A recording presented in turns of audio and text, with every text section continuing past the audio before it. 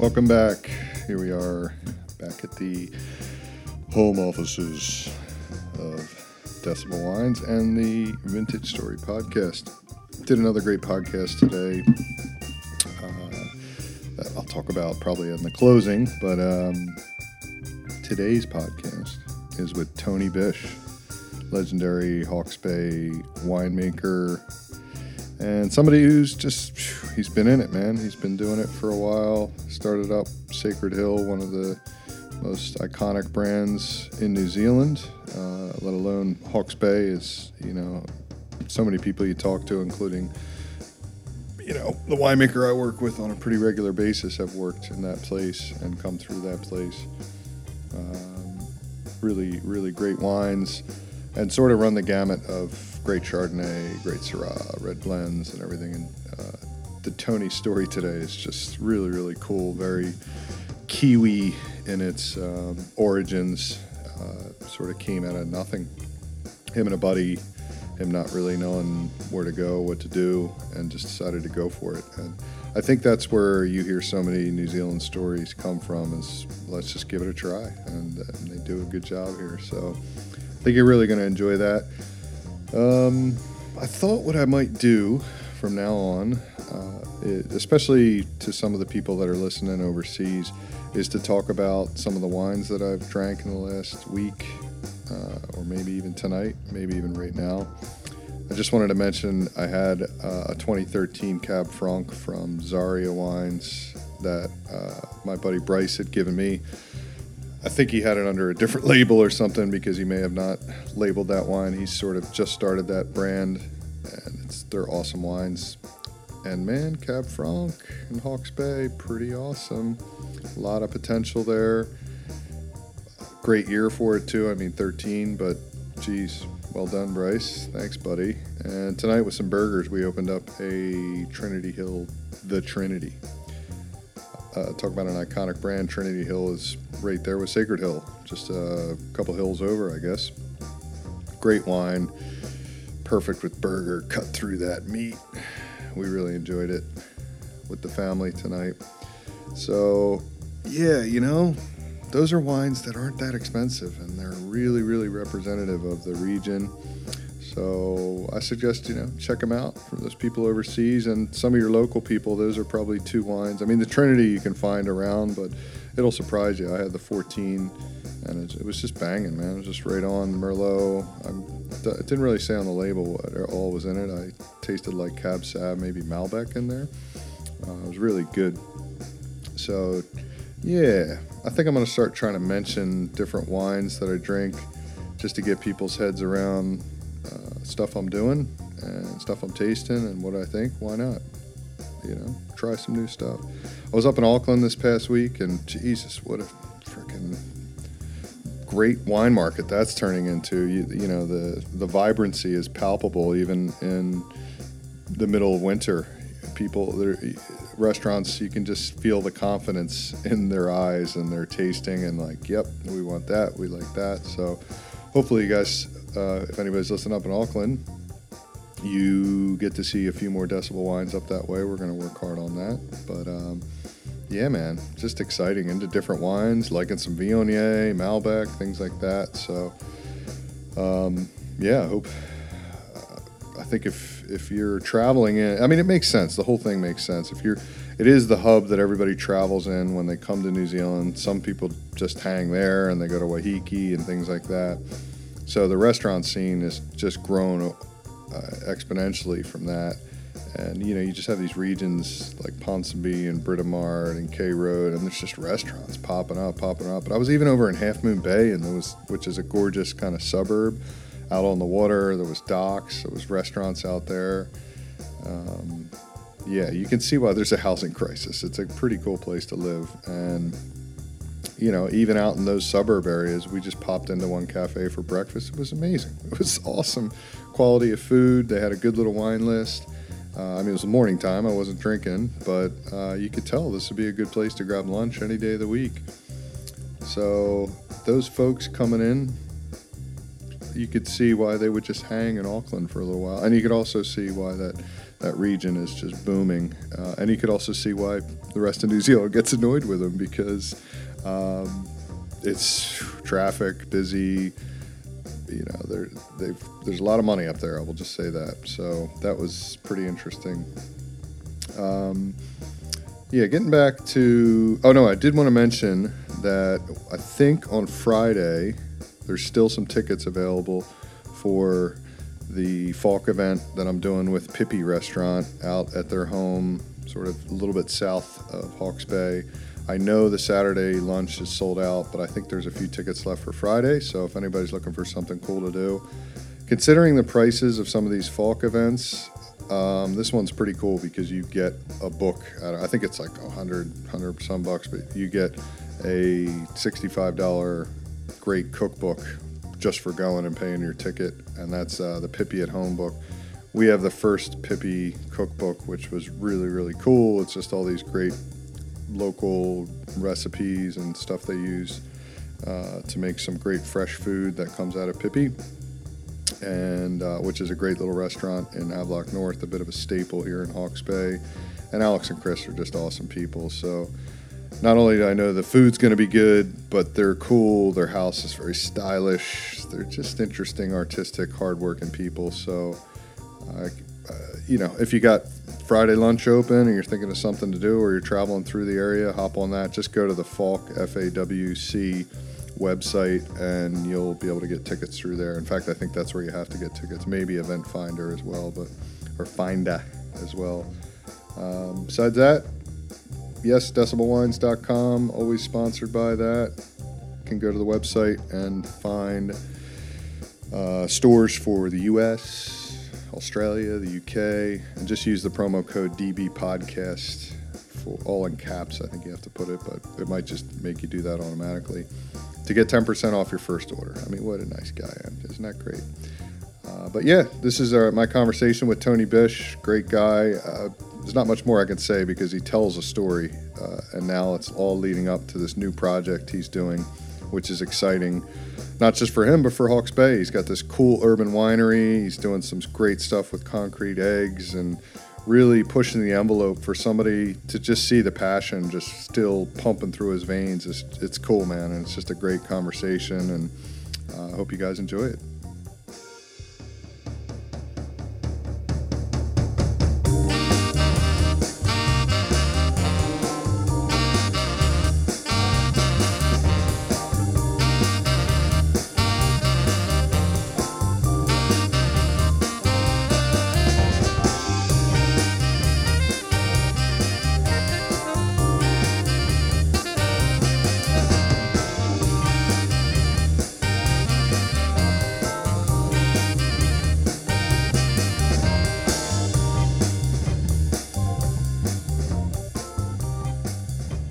Thanks for coming out. Well, good. Bit of commute for you. Where do you live now? You just Napier Hill. Oh, cool. Yeah. That's a good Been area. An old house for a long time, Yeah, Napier's a neat place.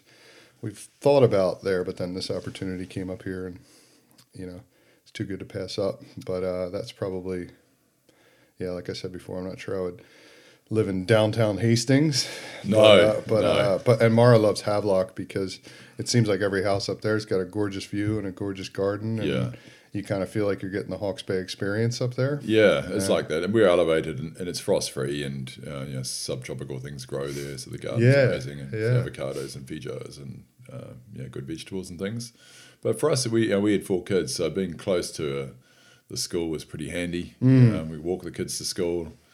And otherwise, one of us would be a taxi driver, pretty much full on. So we're kind of doing that now, and that's only to daycare. But I have friends with older kids who are like, I'm like, man, you guys got full-time jobs just running around. It gets pretty intense, yeah.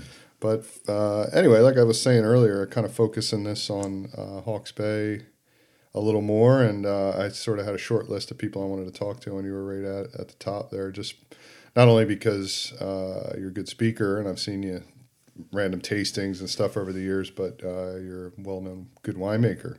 And we have some mutual buddies who I know have worked with you out in the field, like old Veronica, who's now in Bordeaux.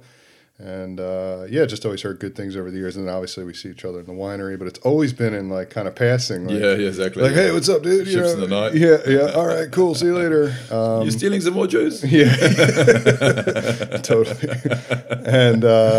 And so I've always found when I sit down and do these things, there's a bunch of things that I find out about people or a little more about their story, and I try not to do much research other than, certainly at this stage where I'm talking to people that I'm somewhat familiar with, but I really don't know your background other than you've been we're winemaker at Sacred Hill for a long time. And where did it start for you? I know. Look, it's funny. It started really randomly for me, to be honest. I confess to being a failed uni student. Having left school and kind of been corralled into doing some professional degree thing, as you were by your parents in those days, and so for some stupid reason enrolled in law, which I found myself on the wrong side of more frequently than not. So I realised after a couple of years this really wasn't a go. So I bowed out and went and lived on a beach in Gisborne with my girlfriend, who was from Gisborne. And Gisborne, for those who don't know, has beautiful beaches, and just sort of hung out camping on a surf beach and chilling, and had a wonderful summer, but the money ran out, of course, and at the end of that sort of thought, I wanted to go skiing and needed to get a job, and the local guy said, well, there's two options here in Gisborne. You can either work in the freezing works or in a winery. I thought, well, option one wasn't very palatable to me. No. And option two I had no idea about, but didn't sound too bad, so I pretty much lied my way into a job in the lab, claiming to have proficiencies I did not have at all, just to get into a lab position there, and worked alongside a winemaker who was very tolerant, and figured out pretty quickly I knew nothing, but was prepared to cut me some slack and teach me, and I can be a quick learner, so I soon became a night shift lab manager.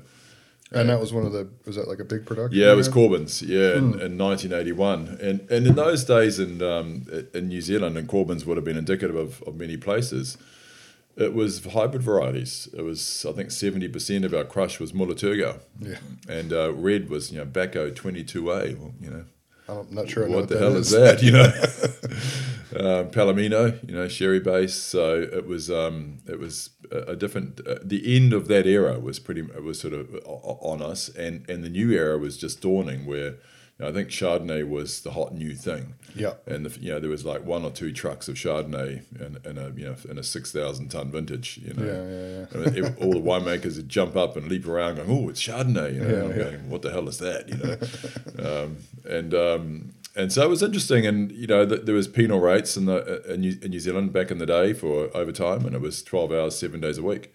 So actually earned a lot of money, and so I got skiing, which is my other great love. So went down the South Island and spent a winter skiing at Methven.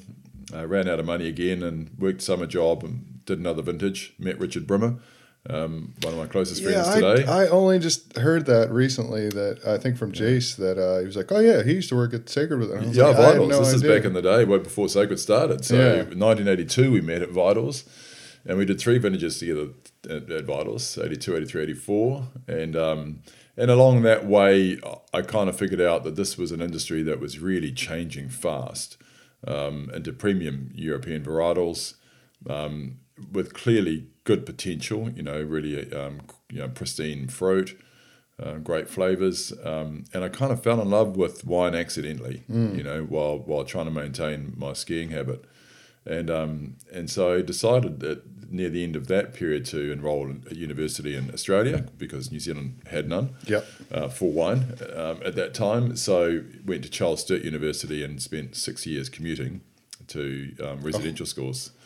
So they wouldn't let you, I guess, it wasn't a time. Oh, no, I could have done full time, but... no, but I mean, it wasn't like a time where you could study from here. No, you had to go over there twice a year. But for me, that was fun. It was, I moved from Hawke's Bay down to Central Otago and did a lot of pioneering down there with winemaking, and getting out of Wanaka to fly to... Sydney, and then catch a train to Wagga Wagga. Luxurious. And then go out through Melbourne, with friends in both big cities, and check out some wine bars and a bit of culture was quite good. I did that twice a year for 6 years. Cool. And I enjoyed that process. And at res school, when you're doing correspondence, your peer group is quite different from a graduate sort of full-time perspective, because they tend to be mature age. I think I was 24 when I started, and I was one of the younger ones. Yeah, it's better that way. It was good. They tended to be people from winemaking families or wine businesses that already been in the industry a long time and had decided to pursue qualification. So there was a level of knowledge, commitment, experience, and passion that you don't get with school leavers going to university. I don't know how. We had a few when I came to school here, and it was surprisingly a few did last. I mean, there was a couple exceptions, like Chris, who's at Atarangi now. Yeah. Like, he's a special guy. He was like growing Pinot when he was like 15 or something, Yeah. But outside of that, you were like, these guys are going to drop like flies, Yeah, And exactly. Why wouldn't you? I mean, you would want to go see the world, and it's like it's almost like I had a friend who was studying to be a midwife, and she realized, like, she was like 19. She's like, what am I going to tell some 35-year-old woman how to do this? And I have no life experience myself, and it was similar in wine too. You got to go out and taste wine. Got to go out and taste wine. Live life a little bit. Yeah. So that's sort of kind of how it all started, anyway, and then of course once you get into wine, there's no going back. No, it's a journey that lasts your lifetime. And did you do traveling up north a bit around then? Yeah, I did. I went to Bordeaux and Burgundy and traveled all around Europe. Actually, I hitchhiked. Good old days. I hitchhiked around Spain, France, Italy, Germany. I worked a year at Brown Brothers in Australia, where they made, I think, even back then in '85, 22 different varieties of wine would come in. So they were really pioneering alternate varieties, way back then. I mean, for one of the advantages of doing this and being an expat is, like, I don't have that history to know, like, brands or what people were doing back then, and without asking about it. And I you see like Brown Brothers in the supermarket and stuff, but then also I hear inklings of, like, no, those guys have some really premium stuff. They do, and they have some pioneering stuff. They're an innovative family. They're very much a family business, even though they were quite a big Australian winery. But one of the brothers was viticulturist, and one was in marketing, and one was the winemaker and general manager. So it was a tight family unit. They were pioneers in trying alternate varieties. Where are they based? In Millawar, which is northeast Victoria, and they developed some cooler valley, like King Valley. They're one of the first people to sort of saying, okay, well, the hot regions are all very well, but hey, we need some flavour from some of these new varieties, so let's seek out some cooler sites, which at the time was innovative thinking. And so they developed some cool site terroirs. Their marketing was pretty good, and they were like a household name in Australia. Brown Brothers is they're a big big brand over there. But they never stopped trying different things. And I think I heard just after I left, they in fact put in what they called a kindergarten winery, which was basically acknowledging that if you're trying to do fine wine. And innovative parcels, smashing it through a big winery doesn't really do it justice. So they built a small winery within the big winery and kitted it out with basket press and small destemmer. That's cool. And small pumps and inch hoses or 1.5-inch hoses and kind of went into that small winery mentality. Under the roof of the big cellar, which I thought at the time was that's a real commitment to pursuing quality and excellence, and for the winemakers it must have been like a dream. It's so cool to not be compromised and trying to make fine wine, with large capacity equipment. So they were good. It was a good learning experience. And then when did the Sacred Hill days sort of start? Well, that started just after that. So I ran into an old school friend, Mark Mason, at a party in Sydney, and we hadn't met since school. So I guess 6 years or something we really hadn't crossed paths at all. And he was doing the wine marketing degree at Roseworthy, and I was doing the winemaking at Charles Sturt University. And it was like, whoa, that's random that you met someone, that was actually in the same industry, because that was pretty uncommon. From another country. Too. We were like the weirdos. So, so I ran into Mac, and he was working at a Len Evans wine bar. And Len Evans was an icon of the Australian wine industry, a fabulous wine reviewer, writer, and personality. And he had this wine bar in Sydney. So, every night Mac had come home with all of the, the leftover bits out of the bottles, which wouldn't keep till the next day for glass pour. And we'd go through, 10 or 12 wines every night from all over Australia, aged Semillons, Hunter River Riesling, as they used to call it, aged Syrahs, old vine stuff, Grenache, Mourvedre, fantastic wines from all over Australia. And so that actually accelerated my understanding of diversity of winemaking styles in Australia, and just fun. It was just good fun. Yeah, it sounds good times. And he kind of said, well, winemakers all like, working in your clean lab coats and stuff, but you need to get your hands dirty and your feet in the mud. So would you like to come back and work in the family vineyard in Hawke's Bay? And I said, yeah, I'd love to. I loved Hawke's Bay from my time here at Vitals, and thought, well, that'll be good. So came back in summer 85 to work in the Dartmoor vineyard, which is still there today. And, Mac came back and worked alongside, and typical of the day, I think we're getting $5 an hour or something. The pay was just dreadful. And we'd developed quite an expensive taste in wine by this stage, so it wasn't really adding up. I said to Mac after about 3 months, mate, I can't even afford to drink beer, let alone any good wine anymore. So, what are we going to do? So we cooked up this plan to buy some grapes, and we must have been pretty much one of the first virtual winemaking entities in New Zealand, I think. So we bought grapes off Merry Road, which has now become Gimlet Gravels, Sauvignon Blanc. Of course, that's what you were growing. We drove the truck to Auckland to Cooper's Creek Winery, and tipped our precious load of grapes into their receival bin. And Mark had been through Rosewood at the same time as Mike Brankovich from Kumeu River, and so Michael kindly agreed to do some barrel ferment for us. So some was tank ferment and some was barrel ferment, and we made a classic sort of New Zealand take on Robert Mondavi's Fumé Blanc. Yeah, sure. Which was a big wine. Because he had a relationship with Mondavi by then already, didn't he? Yeah, Kumeu River did. Yeah. Brankovich is one of the first people I ever read about. That's from right. New Zealand, and almost tied into some California stuff too. Yes, it did. Relationship. And we could see that we could have a crack at a barrel fermented style of Sauvignon. This is really before Marlborough took off or became what it is today. Certainly, it was very early days down there. So we made this one parcel, I think 350 dozen of Fumé Blanc, and created a brand name out of our nearest pub and village, Puketapu, which means sacred hill. Puki is hill and Tapu sacred, and that's classic Kiwi one horse town.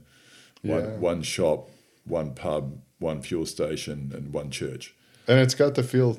I drive through there quite a bit. It's the same. It's the same. And what's so cool about that is it's still like on a Saturday or Sunday, like, you get all the people passing through and hanging out and grabbing a beer and having a chat. It's a brilliant atmosphere. Yeah, that was our local. So that was the launch of it really, and we thanks to the Cooper's Creek guys and Mike Brankovich, the wine was actually particularly good.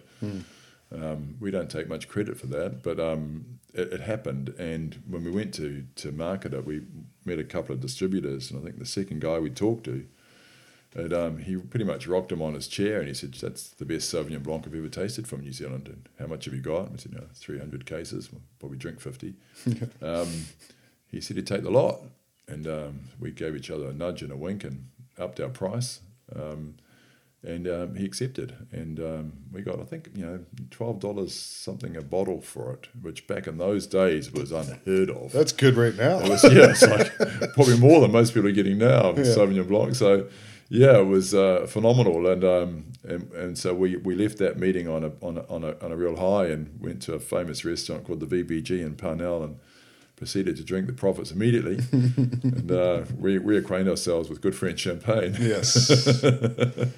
Finally. So yeah, that was the start of Sacred Hill, and then the next year, Mark's brother David came back from his diving in the Persian Gulf where he'd been working, and he joined the business. And David has a very good business sense, and he is managing director today of a much larger company. So it was very humble beginnings, and we all flattered together in an old cottage up there, and chased our passion for wine every night. Yeah, no, it's one of those good, interesting Hawke's Bay stories of brands that it seems like everyone has that different wave of when things were changing in Hawke's Bay. Yeah. And you mentioned Vital earlier. Everybody I talked to, I've worked in there. I've worked in that cellar. It's like most winemakers have worked there. Yeah, and you got to go do your vintage there. You might be weird and go work at Esk instead or something. That's but right. One of those you're gonna do, and it's pretty cool to. Yeah, and that's part of what I'm trying to gather is a little bit of that history of kind of how we got to this point as well. And so that's cool. And now, which is actually really, that's all well and good and great, and you're obviously, and how we met and all that. But one of the more interesting things is now you're taking a bit of a leap and doing this new project, which is exciting, man. It's really cool.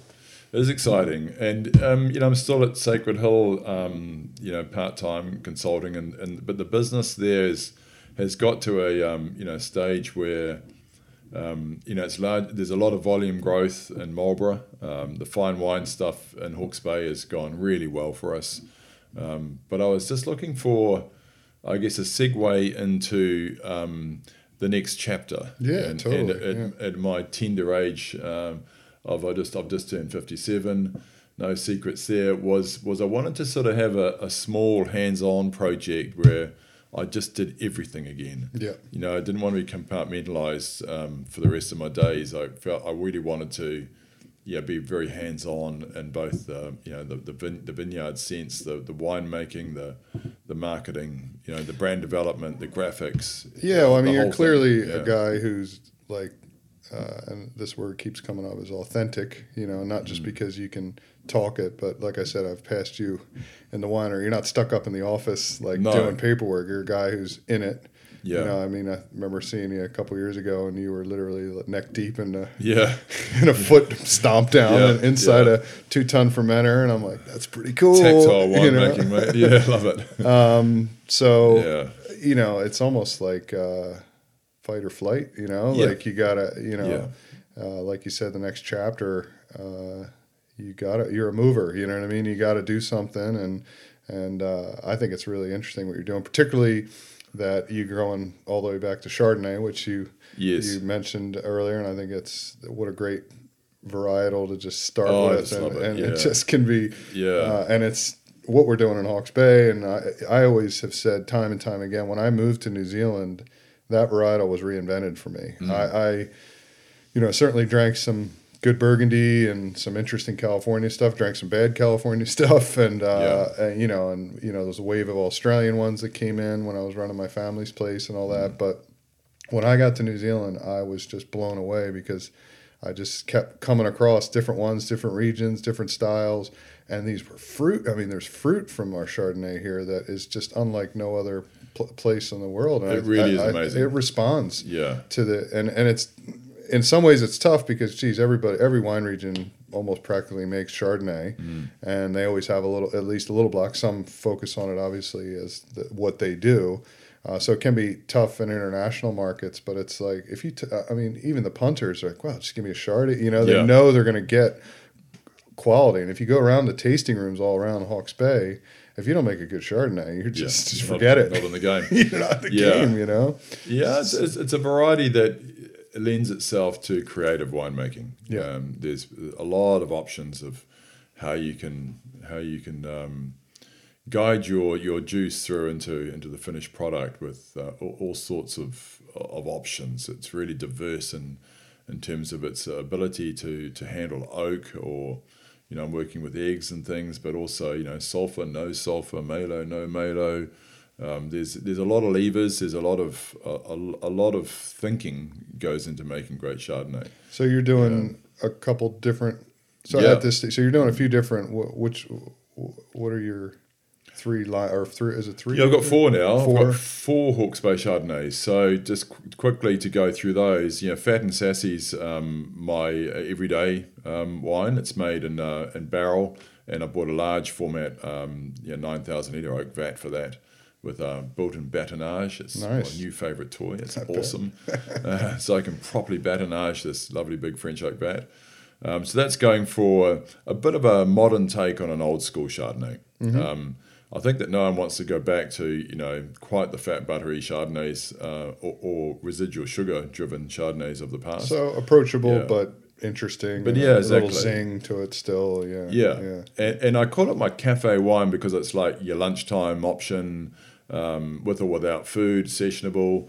But in actual fact, it's found a real niche in the fine dining restaurants around the country because it sits at a good price point. By the glass. And it's by the glass in some of New Zealand's most acclaimed 5-star or Michelin equivalent restaurants, which is quite nice.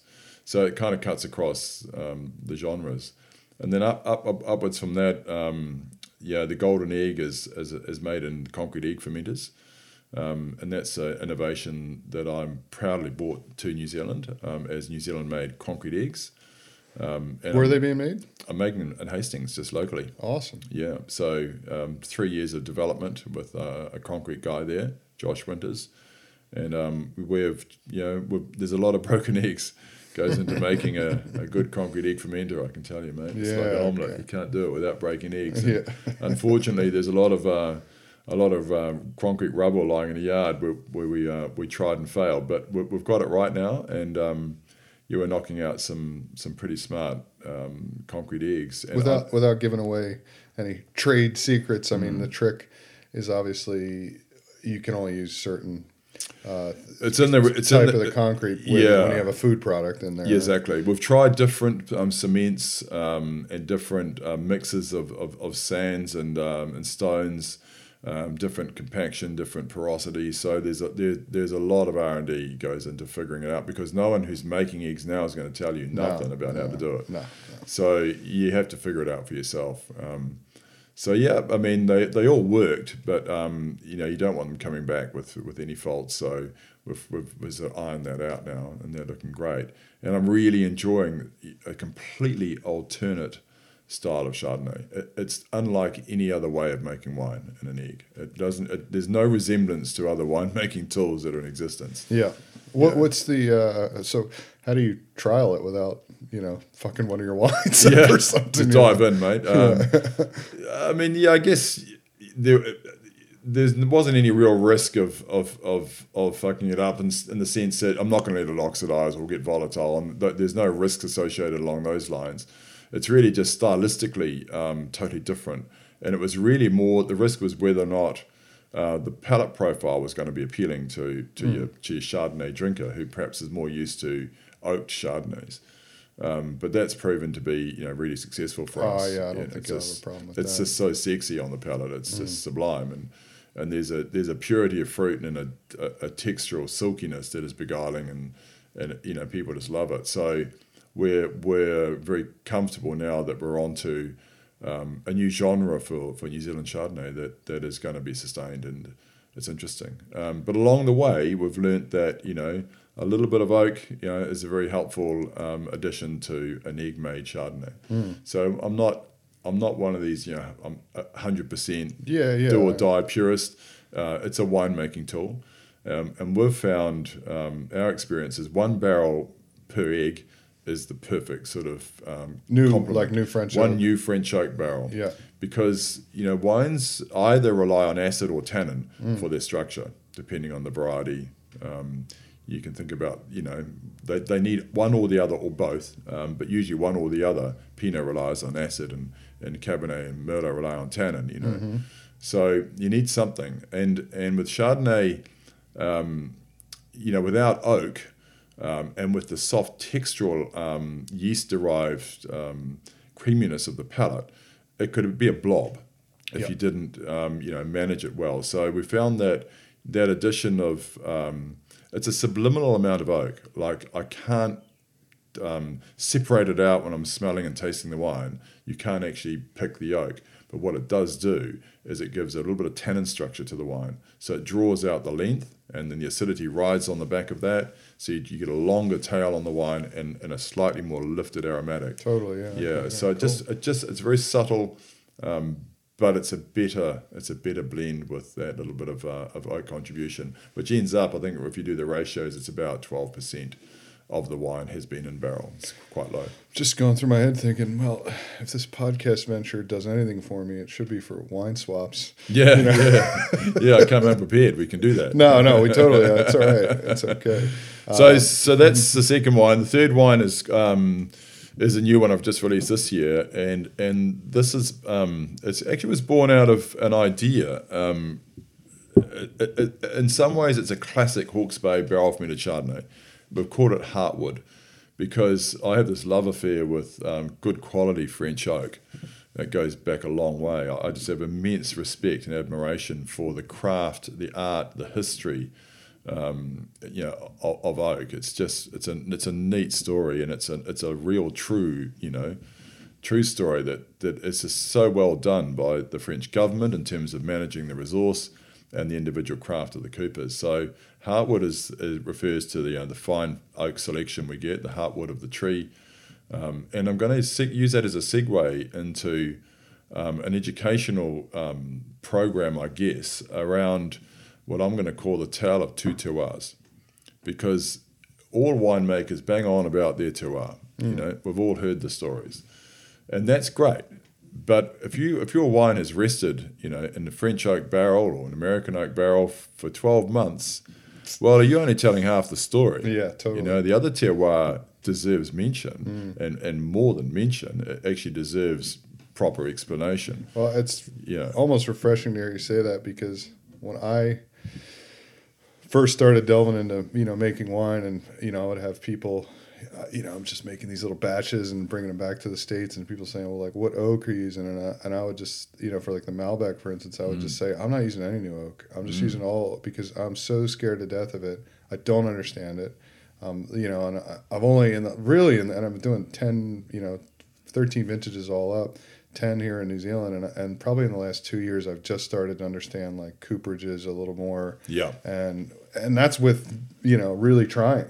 And really trying to understand like what each one does for each varietal, what that one does in certain years, and it's just it's so complex. It's endless, endlessly complex, and it's like you just kind of have to pick away and go with it. You do, and just hopefully pick quality, and then see if it works, and then see if you like it, and then it still could be 3-4 years before you really understand what happened.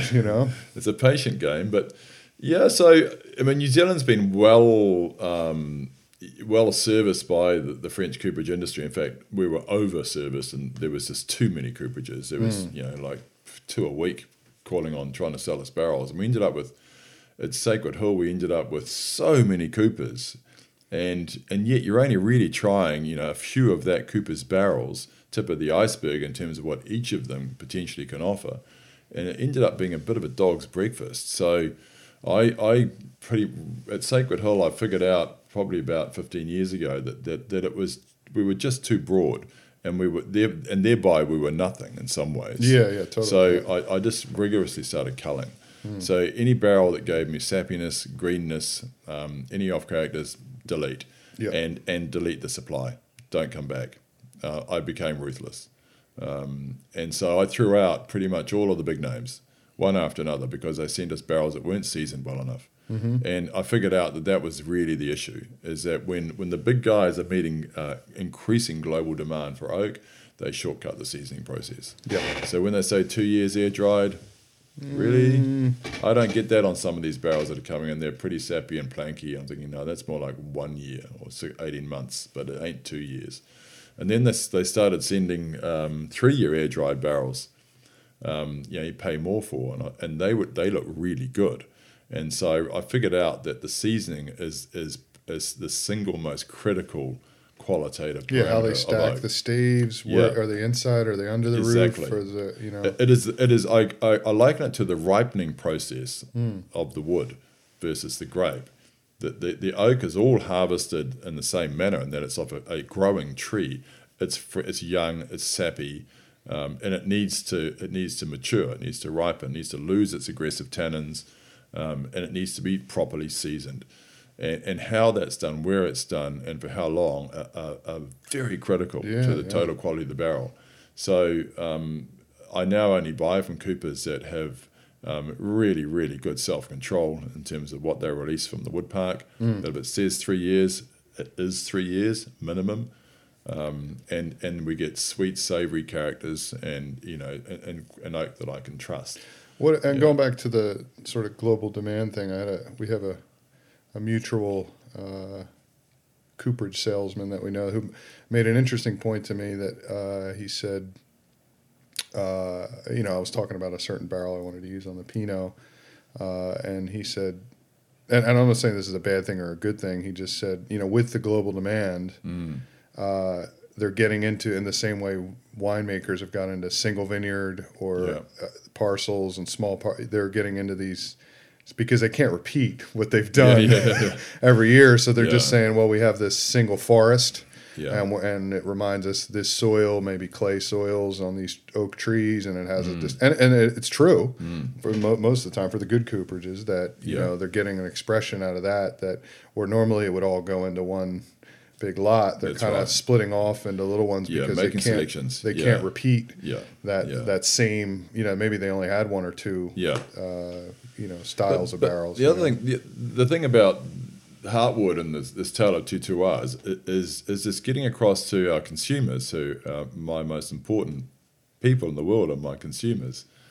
They're the ones who are going to keep me in a living. Absolutely. Is that so we're talking to now, man. It's great because it's the simple facts that make them go, wow. Like when you say the average age of a tree harvested for French oak barrels is 140 years, their jaws drop. Yeah. They go, holy shit. Go, and then they put it in a park for 3 years out in the weather before they even start making the barrel. Their jaws drop a bit more. And I think if people could see, there's YouTube videos for everything, but I'm sure if they could see a cooperage in action. I went to Segel Moreau in Napa, and I was just like, and I was a winemaker at that point, and just to watch the main tradesman who he rotates every 2 weeks to the different section, and just to watch, this guy he may have been 5'6", but he was rock solid. He could do anything. His hands, he ripped your arm right off your thing, and it's almost medieval, isn't it? They're building these barrels over fire, with steel and anvils and hammers, and it's really, phenomenal, really awesome. Yeah, so we're gonna do that visually, Dan. We're gonna Richard Brimmer and I are heading over to France next year, and we're going to go right to source into the forest, meet the lumberjacks. We can follow. I know that the barrels that I buy from Taranso, I can ID all the way back to a tree. Like we have a complete traceability right back to the tree that's purchased at auction. So we can go right back, and so we're going to do that and get some great photos, some great short videos. Talk to the guys that are that their life is their craft of making barrels. That's awesome. And bring that back and put it up here for people to have a look at. Because, information is key too, and you got the right guy in Richard. Yeah, Richard's an awesome photographer and an awesome connector with people. So he is. He puts people at ease. He's just a good guy. I need to talk to him again. And then when you're doing a tasting with one of your customers and your wines. We're talking premium prices by most people's budgets. It's $35, $55, $60 a bottle, and when they know and understand the history of the oak and our particular selection process around which oak we use, they get it. They get why you're charging that price for the wine. It's not just inflated, winemakers' marketing egos. It's actually genuinely, built on high quality craftsmanship from the vineyard all the way through to the cooperages, and then suddenly it all connects for them. It makes sense. It comes together in their minds as being a high quality product.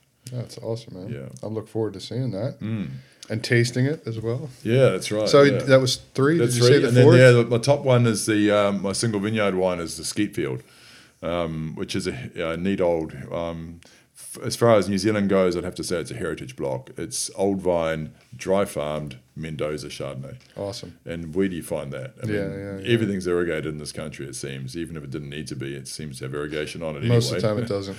Yeah, most of the time it doesn't. So there's over-irrigation is a real issue out there. So, yeah, here's a block that was planted 26 years ago, and it's never been irrigated, and it never needed it, and it just is fantastic. The concentration. Where is that? It's just out of Fernhill on the Taipi Road. Yeah. And Sacred Hill used to source fruit from it years ago, and before the Reifmans vineyard really kicked into production. And I remember, I think it was 2005, we won 5 trophies in that year from the Skeetfield Chardonnay. We just won everything it went into. Won Australian Wine State Chardonnay of the Year, and Dennis and I had a great trip to Melbourne and partied out on that one. And then it sort of fell into different hands. And when I started my own brand, Dennis is a very close friend. We do duck shooting opening day every year, and the skeet shooting is a family tradition. And his father and his uncle were New Zealand champions. Oh, cool. Hence the vineyard name. So I said, mate, I really, really need some of that old vine Mendoza to be my premium position. So I've been winkling it bit by bit. Every year I'm getting a bit more. Nudging in. Yeah, there's another unhappy winery out there somewhere, but I'm building a heritage story around a vineyard with integrity, with history, family history, a deep connection, and exalted single vineyard status. It's justified. And a historic building too, right? Yeah. All coming together into a neat Art Deco historic building. Yeah. I ask, when is there an opening? Yeah, September. Okay, cool. Yeah, I think I'm giving myself plenty of time, I hope. Probably won't say that in August, but I think September will be open. Good. Well, you can do a soft opening. Yeah, is that the plan? No, we're having a few parties in the meantime. And then as part of that, I bought my newest winemaking tool is the wooden egg, the Taranto ovum, which is a thing of enormous beauty. It's probably the most beautiful piece of oak craftsmanship you'll ever see. It's incredible. Yeah. And so that'll be my 5th and final Chardonnay, yet to be determined in price and brand name, but it'll be positioned at a super premium price point because it's a hugely expensive piece of kit. Yeah. And we've got the Skeetfield Dry Farm Mendoza in that.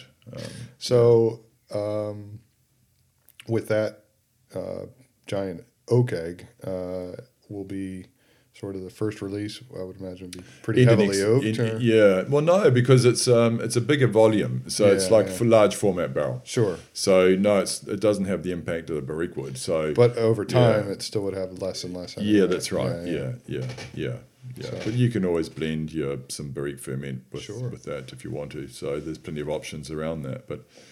It fermented beautifully. It's real thick, 65 mil thick oak staves. So, which is like 3 times the standard barrel. So how do you clean one of those things? You got to climb inside. Well, luckily with Chardonnay, you only have to do it once a year. Yeah. So I expect I'm going to find a hamster that's strap some brushes on it and send it in and wind it up, That's going to be interesting. We need a skinny cellar hand, Yeah, I was going to say, I've worked, when I worked at Unison, I couldn't fit into their big bodies downstairs. I was like, sorry, I'm too big, Well, I think the problem with me is I probably could get into this thing, but I would never get out. So, and then that's an expensive mistake. I think there's a little bit of sort of low pressure hot water cleaning from through the top manway to detartrate a bit, but to really, I think that it's like a barrel, a vat that builds up personality, like a person builds up interest in in their character with layers, and totally, you only really have to get it clean enough for the next ferment. It should be empty for only a matter of days. Yeah. And then we'll put juice in it, and there's nothing cleanses like a ferment. No, exactly. So if there's a few tartrates left behind, that's fine. Keep them full. That's the idea. Yeah, just keep it full and keep it healthy, and that's it. So I think all we really need to do is just a bit of a washout. And without having seen the space yet, is it going to be the type of thing where people, when they go to taste a wine, they're seeing the eggs right there. Absolutely. It's very visual. Yeah. We've created a barrel room that is a little bit of theatre. Nice. So it's visually quite stunning. Yeah. And is it the old tobacco building? Yeah, it's an old tobacco building. Yeah. It's the old. Well, people locally call it the Rothmans building, but it was the National Tobacco Company prior to that, which was rebuilt after the earthquake in 1931. So, tobacco back in the 30s was so big and so profitable. It was medicine. They were taking. I think it was, I've heard this is true, $350 million a year profit out of this place. We're talking $1 million a day was being made out of a tobacco factory in the 30s. So they were immensely wealthy businesses. So when they rebuilt after the earthquake, they built one kick-ass building. It's a metre deep concrete throughout the whole foundation. It's 10,000 square metres, the whole building. Wow. I've got a part of it, a small part, but it's a metre deep concrete bed through the whole thing. It's not going anywhere. And most of it, the New Zealand Earthquake Code has been dramatically, upgraded with various earthquakes, particularly Christchurch and Seddon recently. So the standards for building around earthquake compliance have quadrupled. While most of this building is at 100% of the current latest code, and it's built in 1931. So it's pretty special. That's awesome. Yeah, and it's got a nice history and. So we're sort of keeping it industrial. I guess industrial chic's a bit of a bandied expression, but it's kind of an industrial style.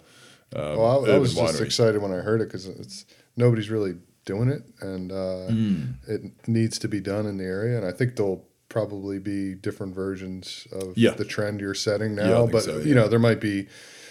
A nice like showroom modern one, but I think we'll see some popping up over the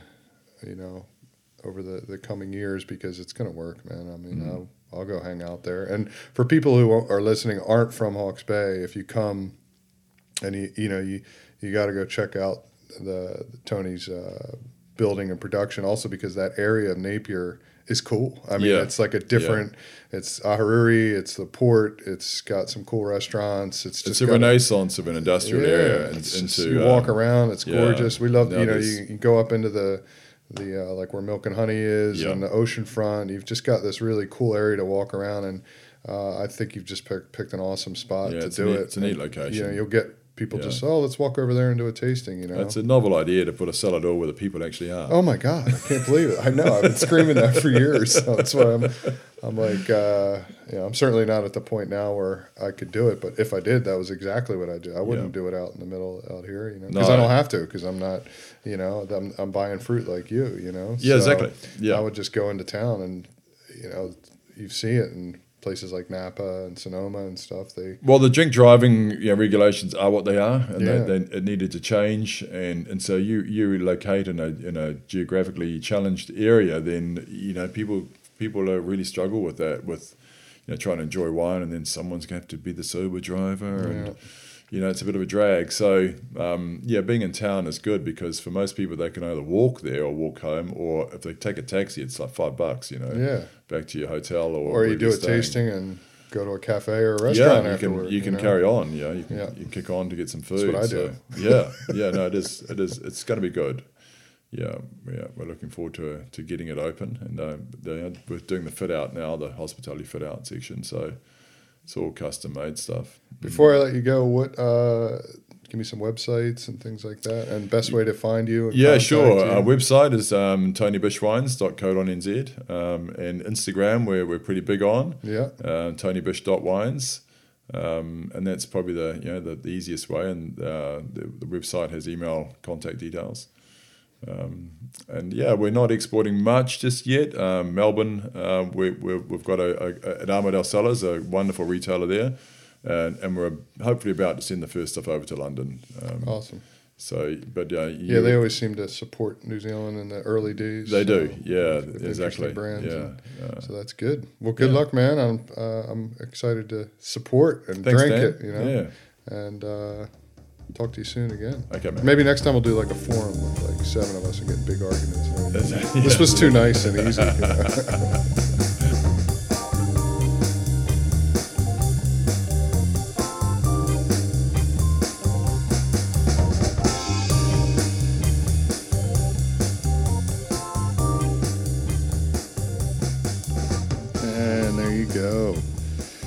Pretty cool story, huh? I like the part where he runs out of money in Gisborne and he's just surfing. That painted a good picture for me. I thought that was really cool. So check out Tony's stuff at, let me just double check, tonybishwines.co.nz, and you can get the Facebook, the Twitter, the wine shop, Tony's story, contact him, say you want to swing by and check out some of those cool vessels he has there in that awesome building in the National Tobacco Company. And when you stop by, say, Tony, I heard you on the podcast. Dan did a phenomenal job. No, just say, enjoy it, man. It's cool. I just have checked it out recently, and it's a very, very good thing that's happening in Hawke's Bay. And Tony's on the ball with it. So, yeah, again, tonybishwines.co.nz.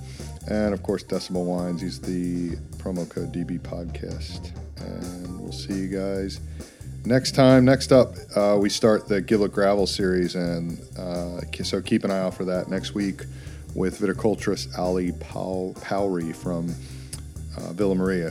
Really interesting conversation, so stay tuned for that. See you guys. Cheers.